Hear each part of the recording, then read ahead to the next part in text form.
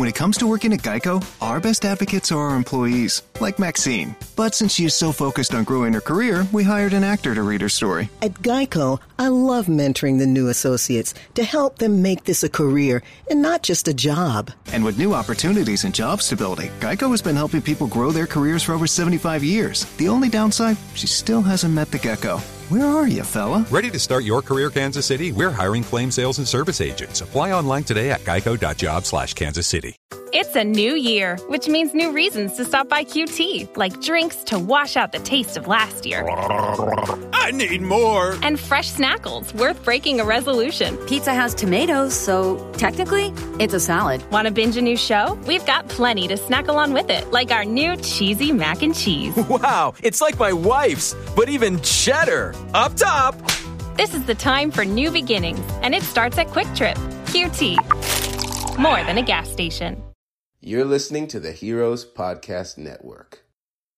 Hi everyone. Today's episode features Tim Bean, a talent agent from Japan's Legends. Unfortunately, there's a bit of a hiccup with his audio, which has caused a bit of background noise. It's nothing serious, but I just wanted to give you a heads up. On with the show.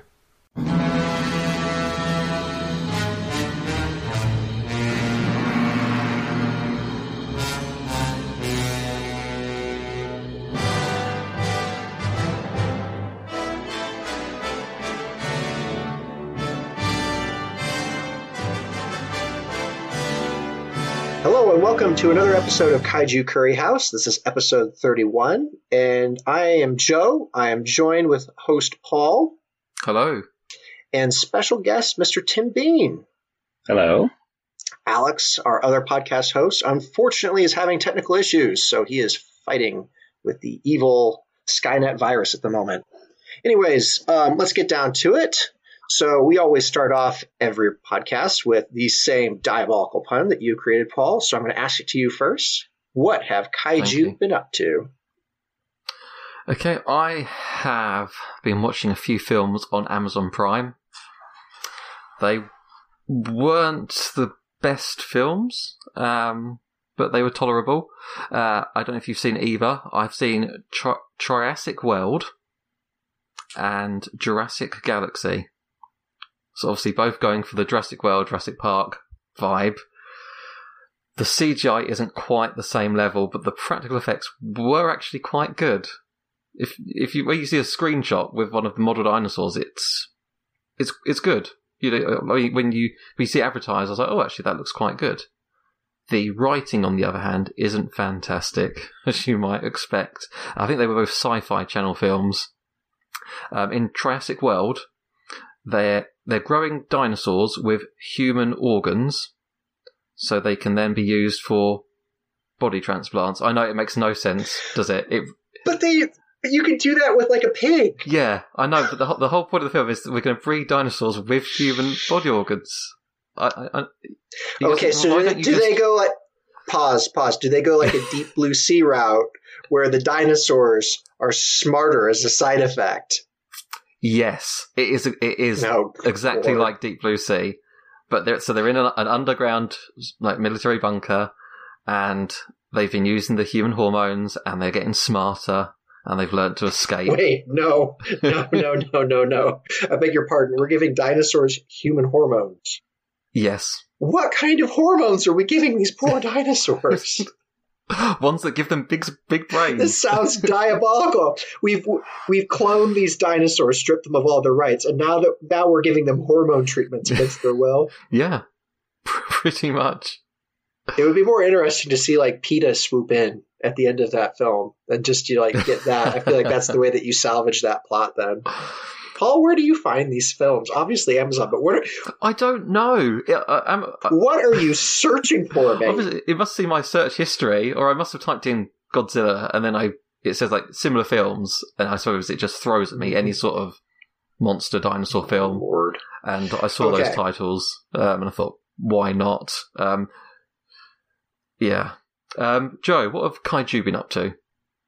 I have made good on my threat. I have taken out the Criterion Collection. I have watched. Oh, well done. Yep, I've done it. I've watched 3 of the films. I watched the 1963 American edit of King Kong vs. Godzilla. I watched the Japanese version of that same film, which I have never seen before. And then, because it was there in front of me, I watched The Terror of Mechagodzilla, which is one of my favorite kaiju films. It is fantastic. I will say it's rather interesting. It deserves a real podcast in and of itself, but the King Kong versus Godzilla, I was the most interested because that's the hardest one for English speakers really to get a hold of, the Japanese version. Tim, you are probably in the same boat as me. In the United States, you heard of this unicorn that existed, where there was a Japanese version of this film. The great myth. That Godzilla won at the end. And I'm sorry to give this spoiler to anybody who's been living under an internet rock. It ends exactly the same way. It ends exactly, well, with one notable difference. The audio of Godzilla and Kong's roars appears at it happens at the end. Okay. That was the big thing that apparently started this myth off. You hear Godzilla's roar at the end. It's like, ooh, he's not dead.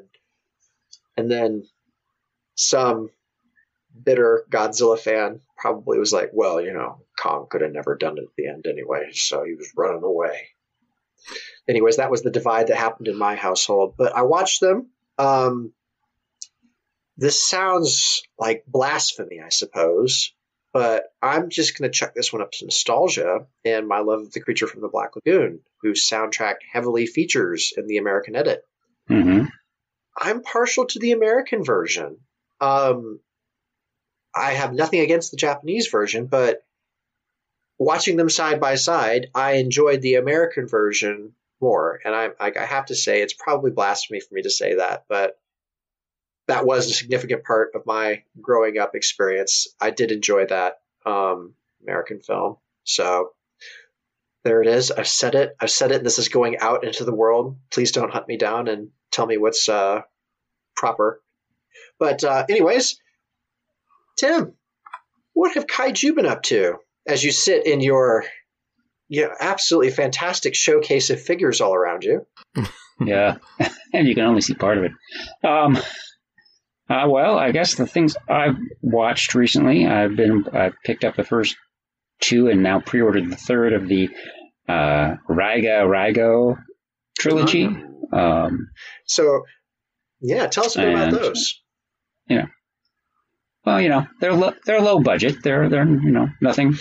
You don't look for anything spectacular. Than you think on the podcast. Yeah, I mean, the suits are admirable. They're a lot of kind of a little bit cheesy CGI special effects in there, but they're fun. They're enjoyable. I had a good time. They're fairly light, especially the second one's very much more of a comedy, a little more of a send up. But the first one's a little more serious. But they're fun. Do you think it was deliberate that the second one was made a little lighter? Well, the second one came out about the same time as like Gahara was coming out and the Guila Strikes Back G8 Summit thing. So I think a lot of a little bit of a send up, a little bit of parody was a little more in vogue at that point in time. So there's a lot of that going on. I've always wanted to see those. I know that they've just recently been released on Blu-ray, DVD, and oddly enough, and I have to give kudos, VHS. That's great. But yes. Yeah, I'm looking to snap those up, particularly the first one. I always thought that was a rather interesting story. I won't spoil it for our listeners, but basically a World War II battleship, the biggest one in the Japanese fleet, as I'm led to believe. They make the mistake of firing on a younger kaiju. Am I right? And the parent is not so impressed with that course of action. So, anyways, kaiju human diplomatic relations fall apart and the movie progresses, as it were. But I always thought that was a really interesting take because I really don't – I mean, every kaiju film that I've seen up until this point is a product of its time, not a period piece. So that film was made as a period piece because it goes back to World War II. And I just think that that's a really novel direction to take, because every monster film, every like large scale Daikaiju film, it always seems to take place in the modern era whenever anyone else has always tried to do it. Correct me if I'm wrong. With the exception. Either of you see? Daimajin. Do we count him though, or is he a golem? I don't know. But Kong Skull Island, I suppose, is the one that comes to mind. The glaring elephant in the room. How could I forget that? Yeah, but that is a good shout. That is a good shout, and I think that was part of its charm. Yeah, but typically, so that was good. Oh, that's interesting. I've always wondered though, how does a battleship stand up against a giant sea creature? Because in the modern films, they tend to just kind of walk through them. So it'd be interesting to know how they hold their own. It's mostly them trying to get past it and get home. Okay. That's another interesting direction to take. Trying to survive. Yeah, so surviving sounds better than trying to take it on. Yes. I'm going to give a shout out to. I'm going to give a small shout out to another film that I've seen that involves a battleship and science fiction. So the film Battleship. Don't say Battleship. Yeah, Battleship. Yeah. So whilst I do not like that film, when they actually take the American battleship and go after the big mothership, just that scene where they take it, I mean, like when they're just doing their thing, firing on it back and forth, that part of the movie, like that 5 to 10 minute period of the film, I liked that. Could have done without the whole rest of the movie. But that 10 minutes, you can see it on YouTube. It's great. It's good stuff. It was fun. Yeah, for a film that took a Hasbro game with nothing, and then they went to that. I suppose I can't be overly critical, but there we go. We're talking about battleships. A thin premise that thin, yes. Yeah, there we go. So, Tim, you are a special guest tonight. Yes. Run us through what it is that you currently do. What is your connection to the kaiju fandom? Because you've got a good one. I'm an agent for roughly 20 different Japanese stars and one American star. They're all in the kaiju genre, and I represent them and try to get them into conventions really all over the world, but mostly in America. There we go. So fun times. Wow. Okay. So pre-podcast recording, Tim was regaling me with some of his great stories. But we're going to put a pause on that, because now that you said a host of Japanese actors and one American, you've got my curiosity. Who's the one American? Peggy Neal. Who I have seen in what film? Ah, okay. She's from X from Outer Space and Terror Beneath the Sea are her two Japanese films. Ah, cool. Fun times. Right. So, take us through your introduction to the fandom, and how did you become a Daikaiju fan? Well, initial exposure would mostly be through my mother. These poor parents, they never know what's going to happen. They never know, like, the ultimate result of this, do they? She liked the cheesiness of them, so, like Gamera was a favorite of ours. And basically, my two brothers and I would sit down and we would do MST 3000, not nearly as well as they did, but long before they did. And just have fun with the cheesiness of the films.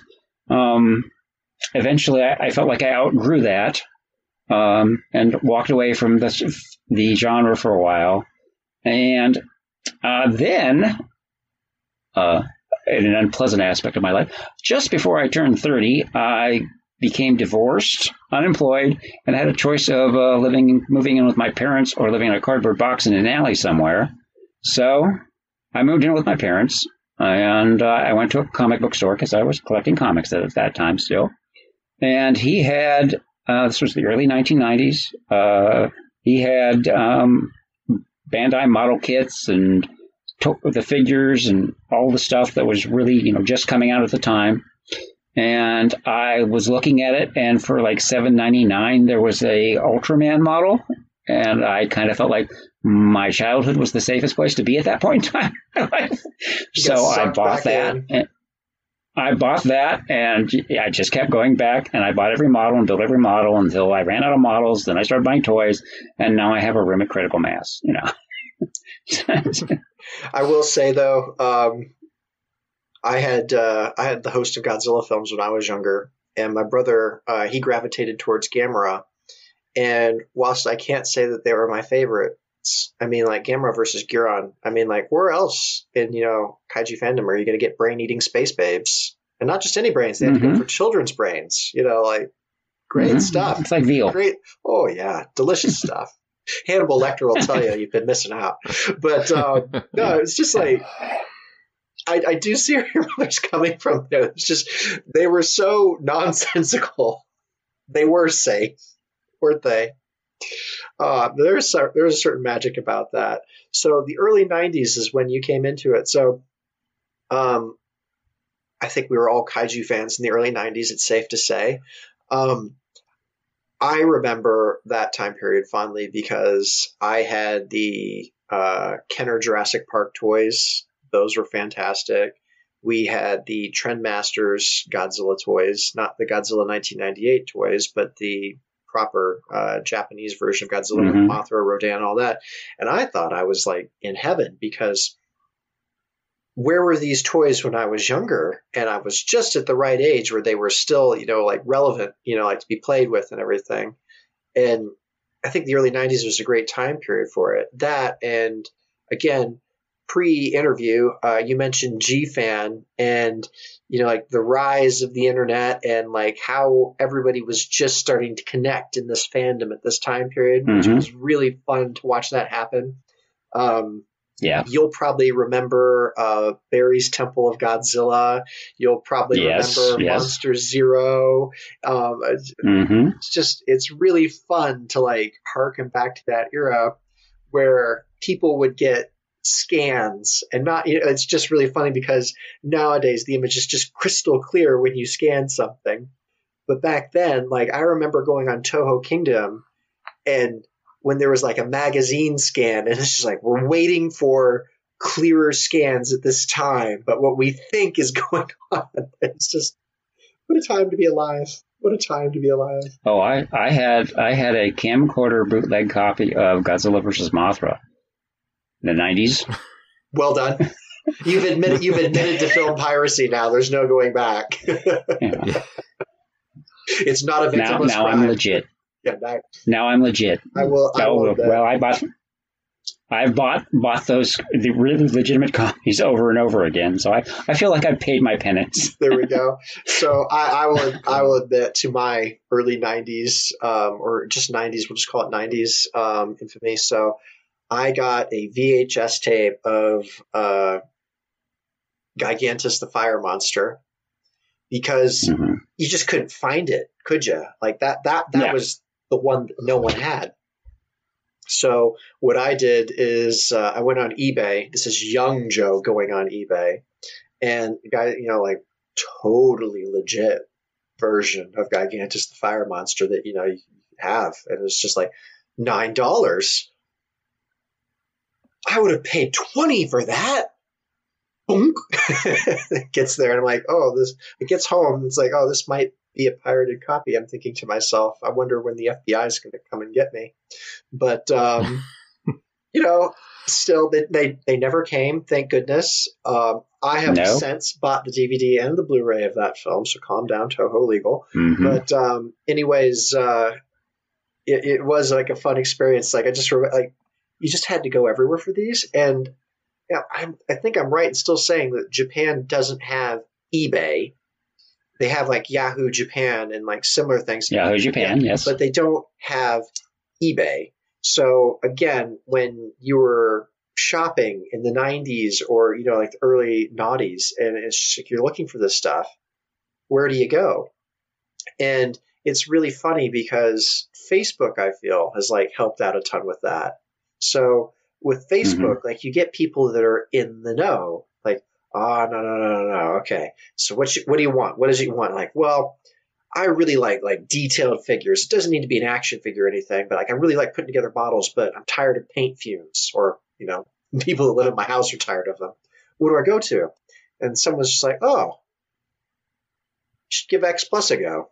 What is this? It's like, they're vinyl models and they come pre-painted. I'm thinking vinyl. as a resin kit model builder, like, vinyl. Huh. But then you look at it and they look beautiful, but like the resin kit model itself comes unpainted and everything. Like you pay like $200 for that. And you're thinking, right, well, X Plus, I mean, I get that for like 150 to 180 US, and unpainted thing, it's more expensive.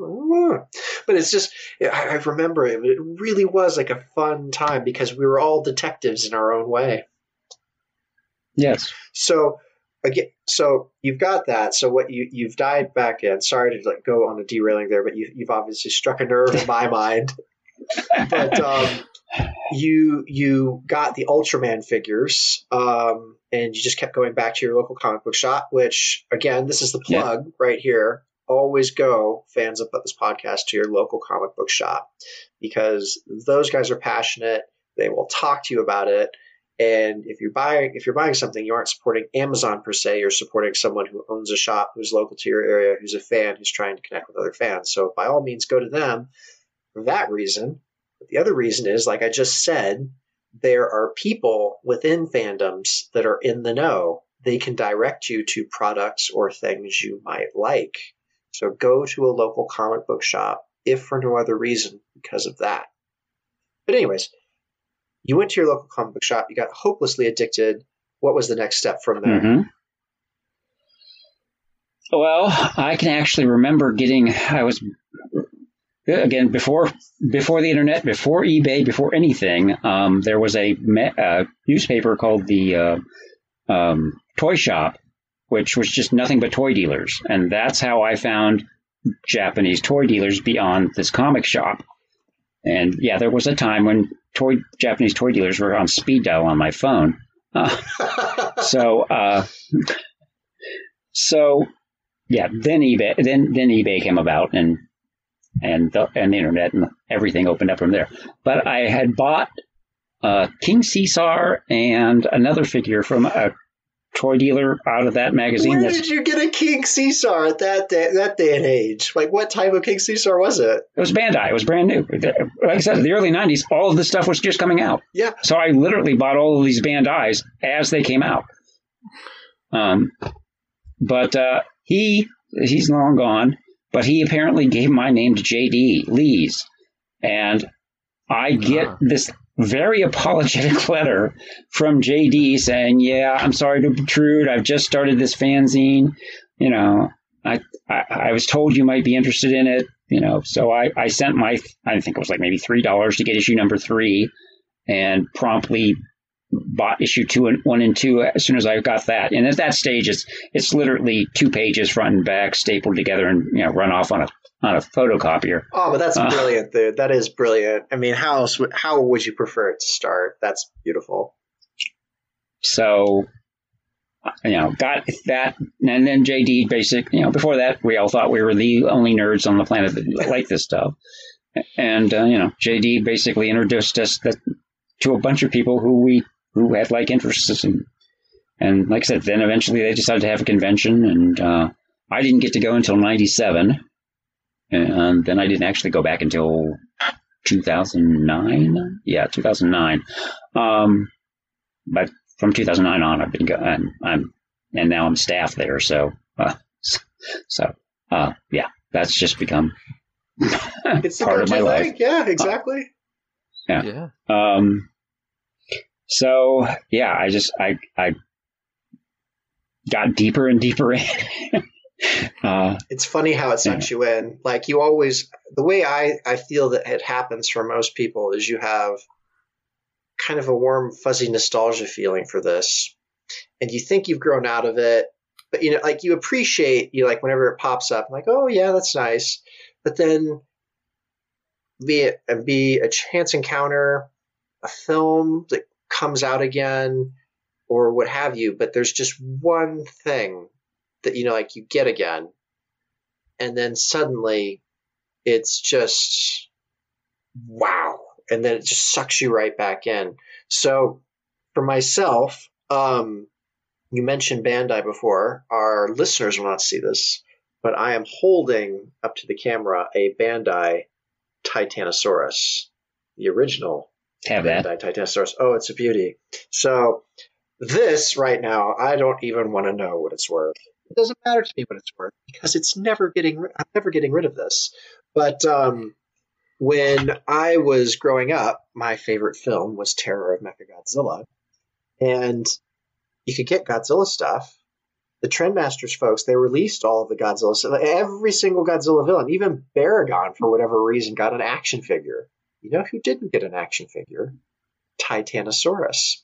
So again, young Joe went on to eBay the second that he learned on Monster Zero that there was a Bandai Titanosaurus, and I was just scanning. It was just scanning. And then one day it came up, and I had my first bidding war that I can remember, and it went up to $30.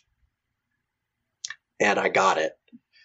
And I was so chuffed. And my mom was looking at, my then bank statement because she's like, what did you spend $30 on? And then I show her so proudly this figure, which is yay tall. And she's like, you spent $30 on that thing? You don't understand. It's incredible. But I wasn't at an appropriate age to be living in my mother's basement, by the way. I'm just going to throw that out there. I hadn't reached the age of 18 or anything.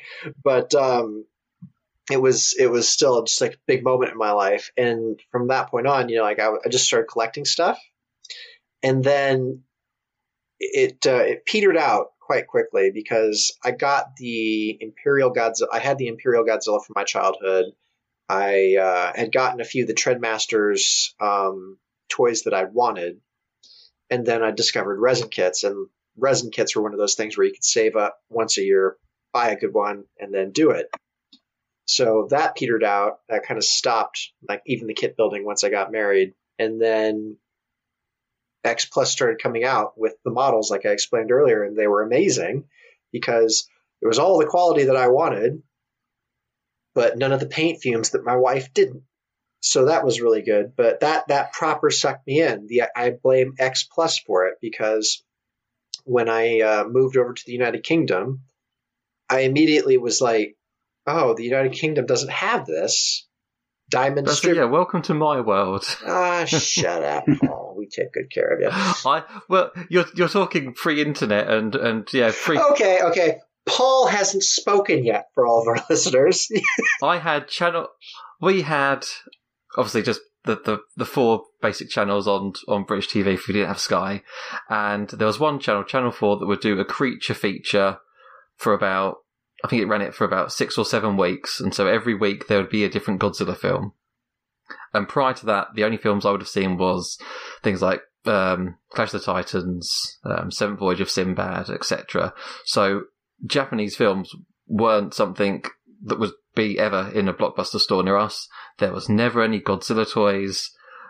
It was only through my parents saying, oh, look, there's a monster movie, do you want to watch it, that I managed to find out about any of it.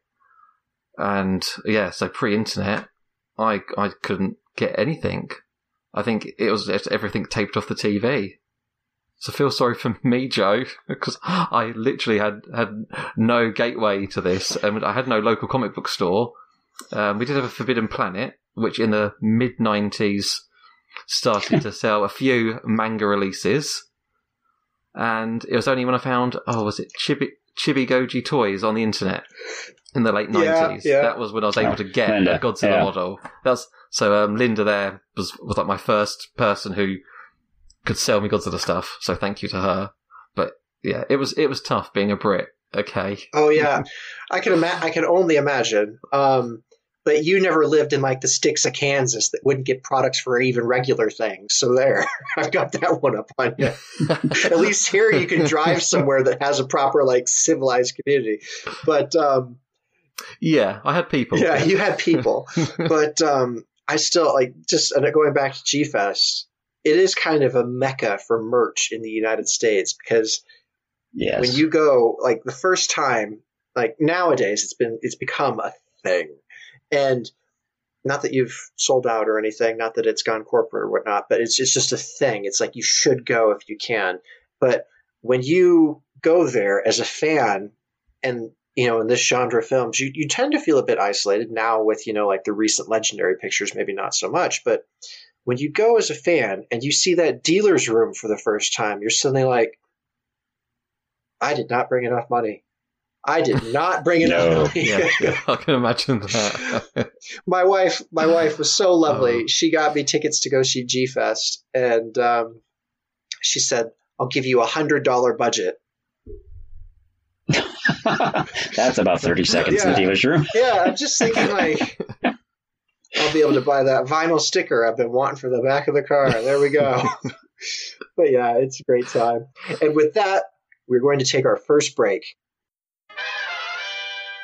Hey there, I'm Batman, and I wanted to tell you about my friends at the Screen Heroes podcast. They deliver sweet justice in the form of discussing movies, television, and me. They love my movies, every single one of them. Yes, even that one. Sometimes they even have me on as a guest, which is thrilling. You can find them at twitch.tv/Heroes Podcasts, live on Tuesdays at 9 p.m. Eastern Gotham time. If you can't tune in live, the new shows go up on places like Spreaker, Apple Podcasts, Google Play, Gotham Radio, and Themyscira Live. Now, back to your regularly scheduled Batcast.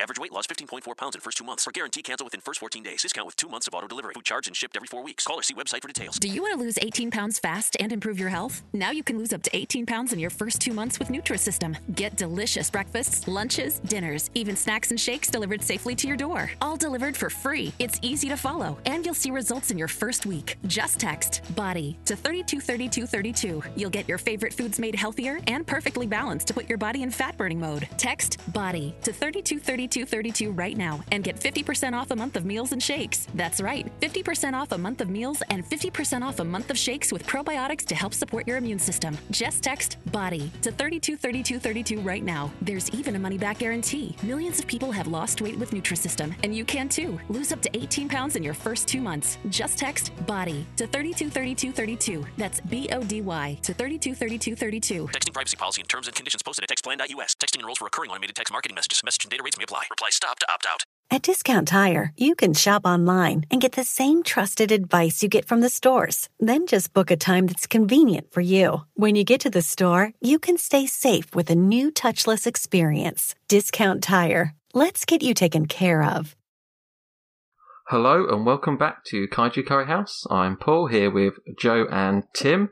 We've just been discussing my poor childhood, and also how Joe and Tim's had a slightly less traumatic childhood of trying to get hold of kaiju merchandise.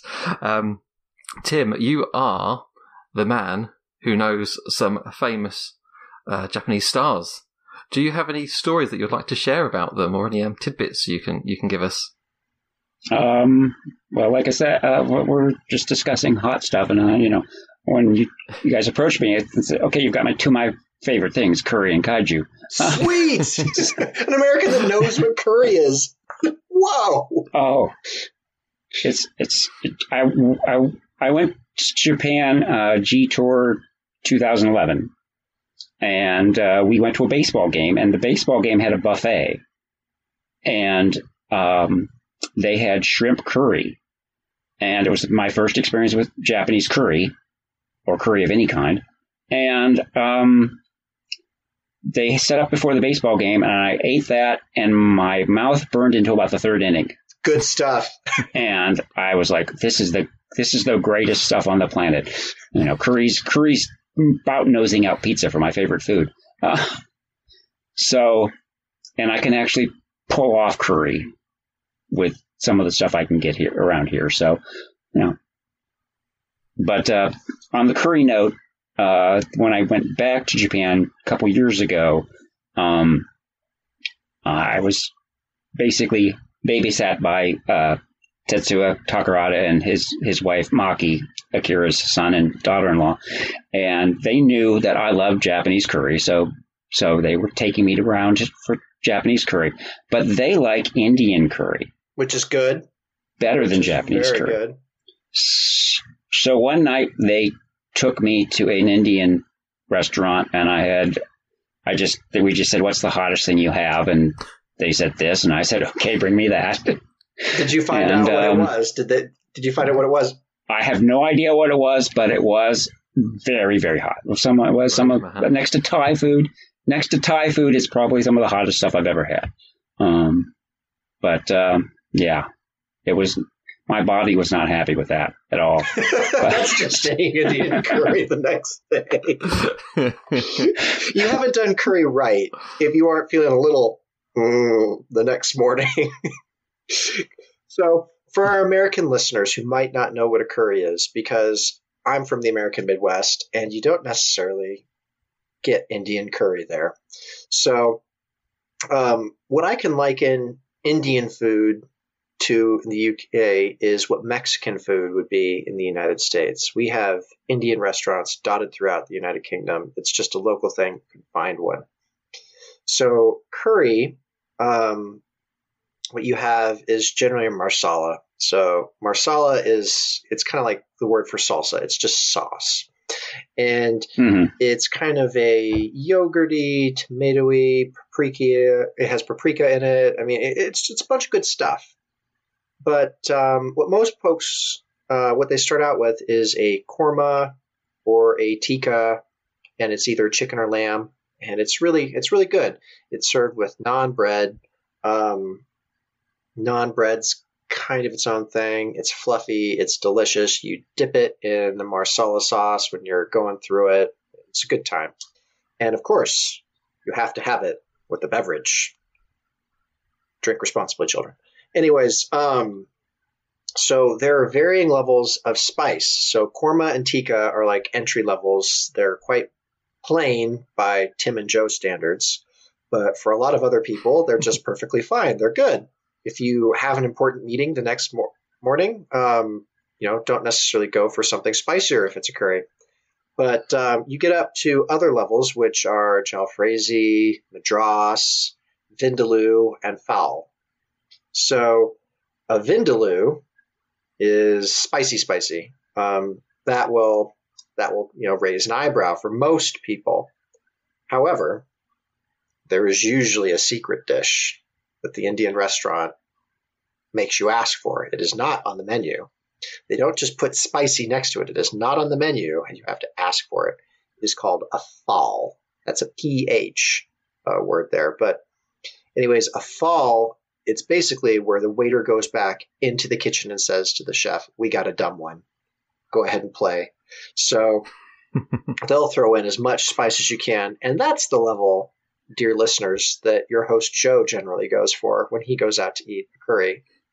So, Tim, if you like spicy, my guess is that you're kind of like a vindaloo phal guy, right? Yeah. So if I can tell you exactly where the food is in my body after eating it, as it goes through me, then it's spicy.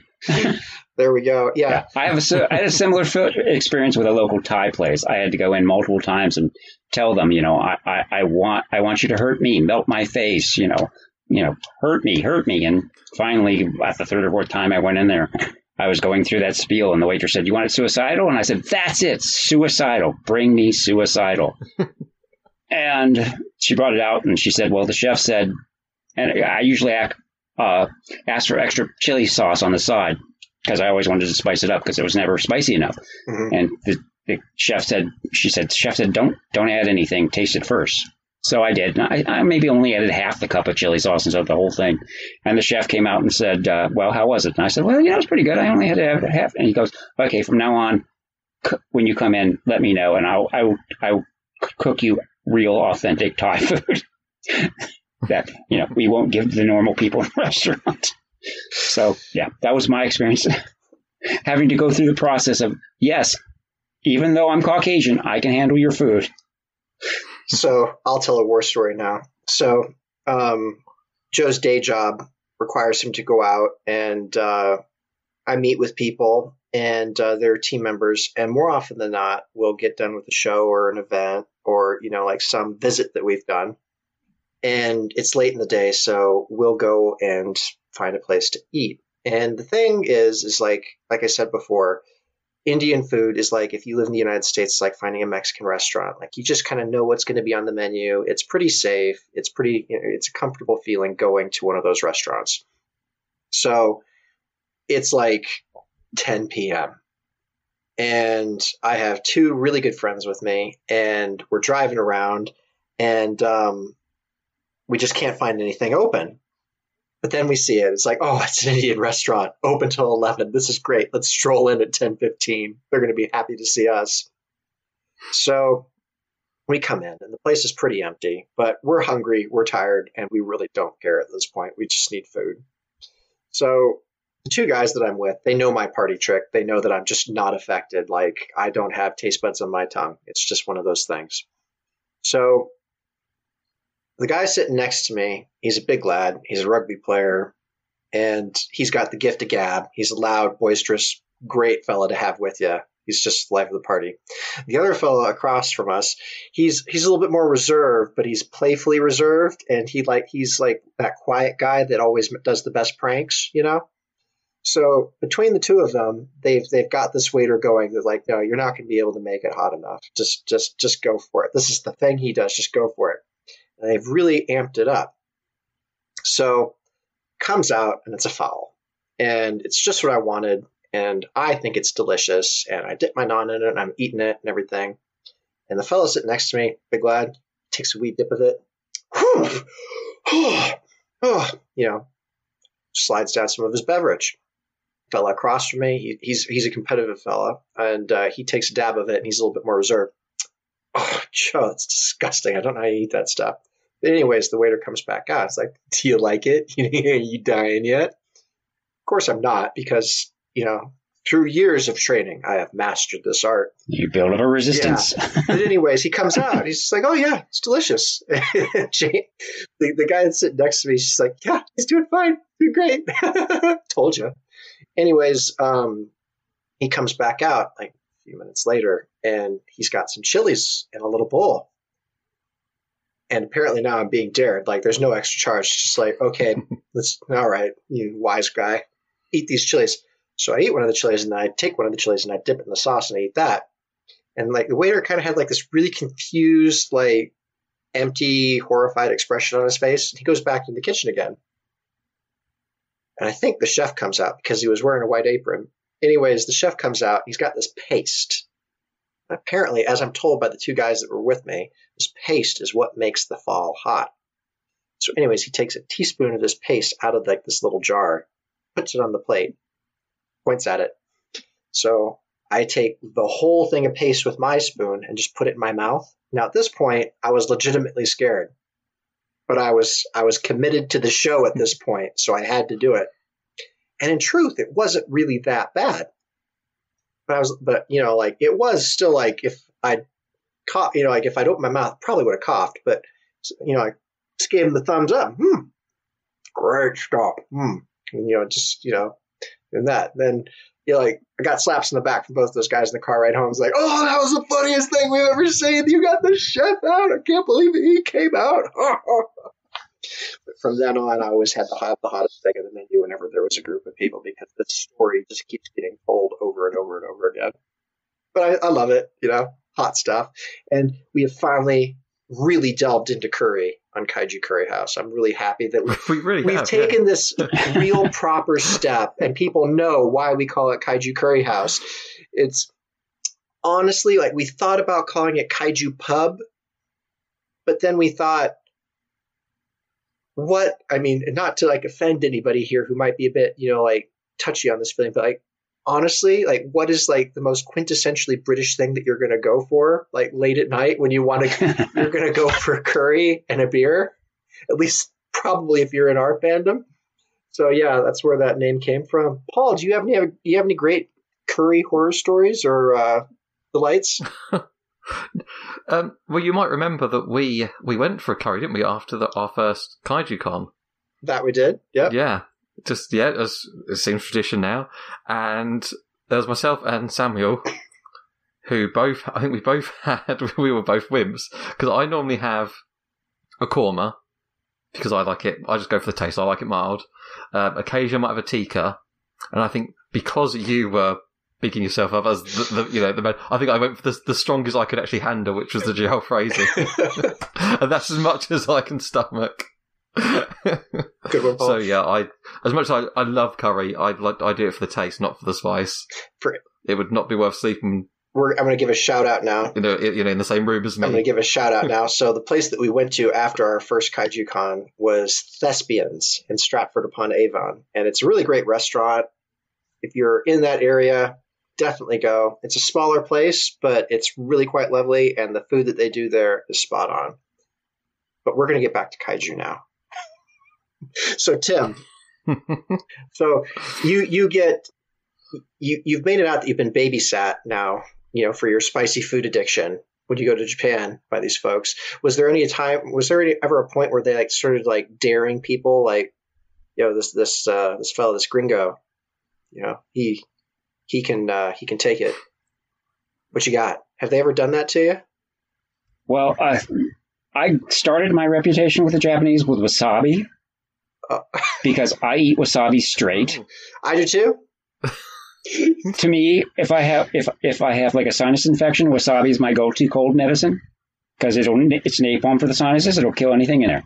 So, so we were having a meal before one of the conventions, and they all had sushi, and so they were all done, and they were getting ready to clear their plates, and I said, "Wait a second, you still have some wasabi left. May I have that?" And they said yes, and I took it and stuffed it in my mouth, and they all looked at me horrified, and I said, "No, I love this stuff." And then the Japanese part of the partnership went back and got me about a good thumb size chunk of wasabi, and I sat there and ate it. And again, they all looked at me like I was a lunatic, so I kind of became the crazy American who eats spicy food. So yeah,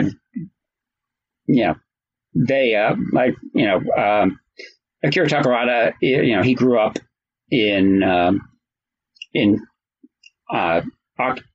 Japanese occupied China, and he speaks fluent Chinese, so he likes to go to Chinese restaurants and I'll pick the peppers out of the Szechuan and eat the peppers straight, and so yeah, it became, it's very much a tradition to give each other small gifts when we get together. So I constantly get spicy this and spicy that.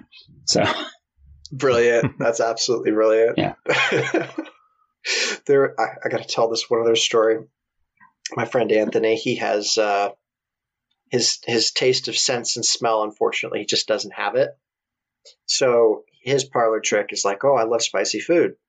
No, you don't, Tony. You just can eat spicy food, and you think it's funny when you don't give anybody a reaction. But Tony had never had wasabi before, so he goes out with us on a lads' university, night, and we're at the Chinese, and there's just a big thing of wasabi there. And he goes, "What's that?" And I go, "Oh, that's spicy, Tony." Agging him on. He's like, "I'll tell you what, I'll give you $5 if you take that whole teaspoon and put it in your mouth. Because I know full well if you breathe in and out your nose, spicy or not, wasabi's going to get you." Yep. So Tony took an entire teaspoon, pretty decent wasabi, might I add, plopped it in his mouth and just started talking to us. But it was about 5 seconds in, he realized that he had made that oh so crucial mistake of trusting me. So, and he was like, "Oh, what's that?" Oh! But it was great because wasabi, it was funny times. Tim, what other great stories have you got with your legendary friends and your travels with G-Fest and Kaiju? Well, one of my favorite things I've ever gotten to do was Ben Furia, who was the Ultraman suit actor in the original Ultraman series, and Amagi in Ultra 7. He is a gigantic James Dean fan. And from the very first convention that he came to in America, he's always like, I want to go to James Dean's grave. And so several years later, we were in Louisville, Kentucky, which is probably the closest we're going to be to, Evanston, Indiana. So I got assigned the job to take him to James Dean's grave and such. And honestly, it would have been a quicker trip from my house to this place. It was like 2.5 hours up north. But we took him up there, and he saw the grave, and then we kind of stopped by the house where he grew up, and he took pictures, standing in front of the house. And there's nothing there. There's not a Walmart. There's not a McDonald's. There's literally nothing there but James Dean and corn. Don't appreciate the barren wasteland. It can be like the middle of the United States. There's just no way to describe like driving for 4 hours and seeing nothing. I can't imagine that. It's just, it sounds strange. No, my wife teaches high school, and the high school is surrounded by either corn or soybean, depending on the year. I kind of miss that now. You just don't get it over here. But so I took him up, and then we went there. There's this little boutique type thing, which they have a lot of memorabilia and a little shop. So we took him there, and we're chatting to the people who run the shop, and it's almost like all volunteer people, and they everybody in the town knows everybody, so everybody has some connection to the James Dean or the family, and I started chatting with them and explaining who they were and what and they know Ultraman. So they're all excited they have Ultraman in the store. That's awesome. So they're taking pictures with him and all that. And they said to me, well, have you been down to the house? And I said, well, yeah, we stood in front of the house and took pictures, but, we're not going to, it's America. We're not going to get shot for trespassing. Yeah, that's a thing. And he's like, well, so-and-so's down there right now, here. I'll hop in the Jeep. You follow me down. So we follow him down, and there's like 3 different barns there because it's a functioning farm still. And he takes us into this one place, and it's full of James Dean memorabilia. And Freya gets to sit in the car that James Dean drove in high school. He gets to sit on the tractor that was in the movie Giant. And he's in heaven. And he thinks this is the best it's ever going to get. And so we get ready to leave, and the Japanese are all ready to go, and the guy's like, well, wait, there's 2 other barns. And so we go in this other barn, and in the foundation of the barn is James Dean's footprint and handprint when he was like 14 years old. And so, Freya gets to put his hand in James Dean's handprint. And again, we're ready to go. And he's like, well, wait, there's one more place. And, we go into another barn, and, there's the basketball hoop that James Dean used to shoot basketball after high school. And the long and the short of it is he told the Japanese half of this agency that he could now die a happy man. So I always say that part of my job at doing these conventions is to give people a chance to meet their heroes, but I actually got to take my hero and let him meet his hero. That's really cool. And that's one of the highlights for me in what all the stuff that I've done. It is one of those things, you strike an interesting chord there, because these guys are obviously all people too. Like, they're more than just actors. They are functioning human beings. Yes. They are people. They have experiences, and they would obviously have heroes as well. They would have their own little nerdy things, or, like their passions that they go after as well. And I just think it's really funny that you got into Kentucky and James Dean. So, man. So one of the Ultraman poses is patterned after one of the fights that James Dean gets into in his movies. He literally posed the exact same way because he's such a fan. That's awesome. And with that, we're going to take our second break. And we are back with Kaiju Curry House. Ready for segment 3. Thank you very much, Tim. All right, so segment 3 of this podcast. So Tim is obviously very interwoven with G-Fest, with getting stars. And when we were taking this break, we were discussing how conventions get started and how G-Fest got started and how our convention, KaijuCon, got started in the UK. But Tim, take us through what it was like. Like, you were there in the early days of G-Fest in the United States. Like, just give us a rundown of how that got going. Basically, like I said, back then before the internet, people talked on the phone, ran up long distance bills, before cell phones, and mailed letters back and forth to each other through snail mail. And they finally decided that, hey, it'd be nice to actually meet up in person. So around 50 people got together in 95. They decided, since they were spread all over the place, in Canada and the East Coast and West Coast, that Chicago was a nice central hub. So they all met in a hotel room in Chicago and had a small little get together and, just kind of met each other face to face for the first time. And, like I said, before GFan, we all thought we were the loners. We were the only people interested in that. And so, this was a chance to meet other people who also didn't know each other existed up until then. And now, 20-some years later, it's usually in the 3,000 to 4,000 people all getting together. That's one of the biggest fan cons I've ever heard of, to be perfectly honest. Yeah. Like, it really is. I can't think of one that, it is just run by fans. It isn't like a proper corporation or anything that runs it, like Comic-Con or anything. It's just fans. And I think that it's really lovely that they've done that. Similarly, when I came over here, I'd just gotten back into this fandom, and then I was cruelly yanked away from me when I came to these islands. And I was looking for people. And actually, I met Alex and Paul very early on in this journey. So there was a little Facebook group on Facebook, and I just found it. I guess I'm trying to meet people. I'm trying to make friends, now that I'm a new fellow on this island. And I was like, oh, great, Godzilla group. Oh, 10 members. Well, hey ho.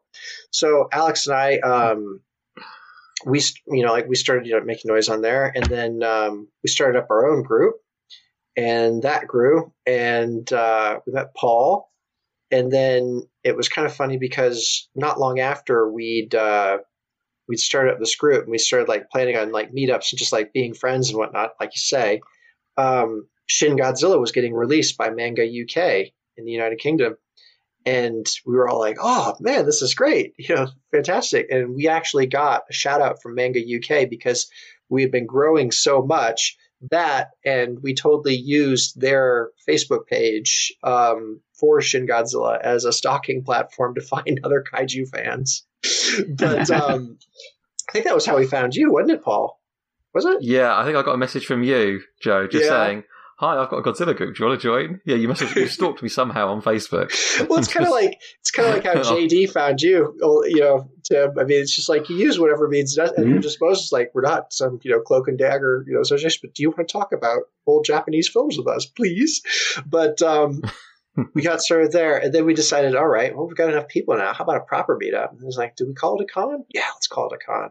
Or wait, can we get other people to do a con? So we tried a couple of different events folks that do there was a monster con, a horror con, there are comic cons, and we're like, hey guys, we aren't really experienced at this, necessarily, but could you put one of these on? They're like, no. Oh, bummer. Fine, we'll do our own then. It really is just it feels like a parallel story, really, but it is great to just see the amount of passion that folks bring to it. And like you said, 3,000 to 4,000 people across the United States all getting together. It is a fun time, G-Fest, I will say. And then it feels like a family reunion every year because you're getting back together. It does.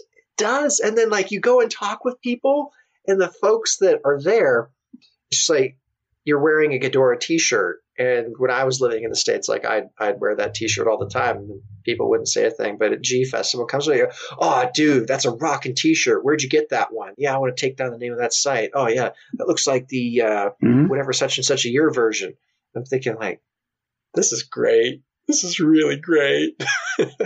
But it is fun. It is fun. That, and like when you come down for breakfast in the morning at the Crowne Plaza, and like all the actors are there, just like eating, like their breakfast, and you're around and like, that was my hero, like when I was 10.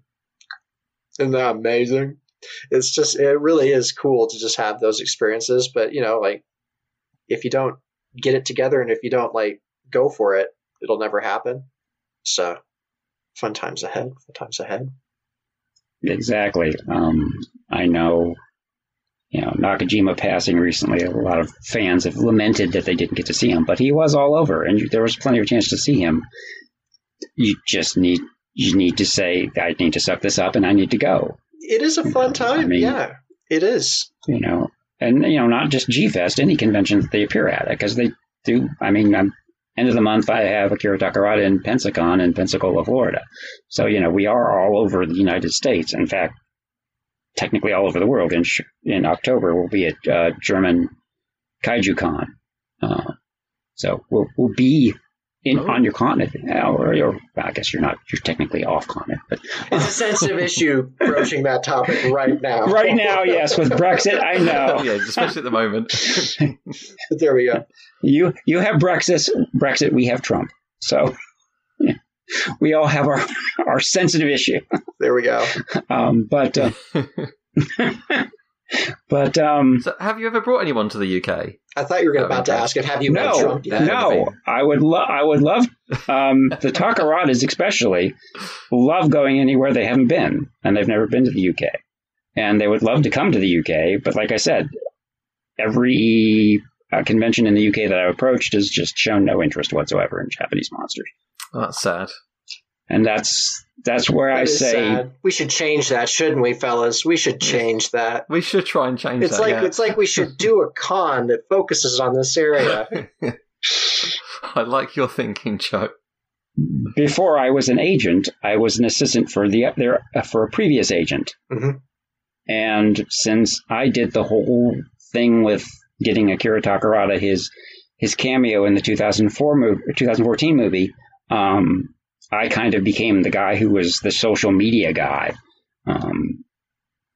And so I was good at organizing fans. So like Anime Boston in Boston, Massachusetts is obviously an anime convention, and they'd never had live action actors before, but they were thinking about it. And basically I organized fans to lambaste them with requests.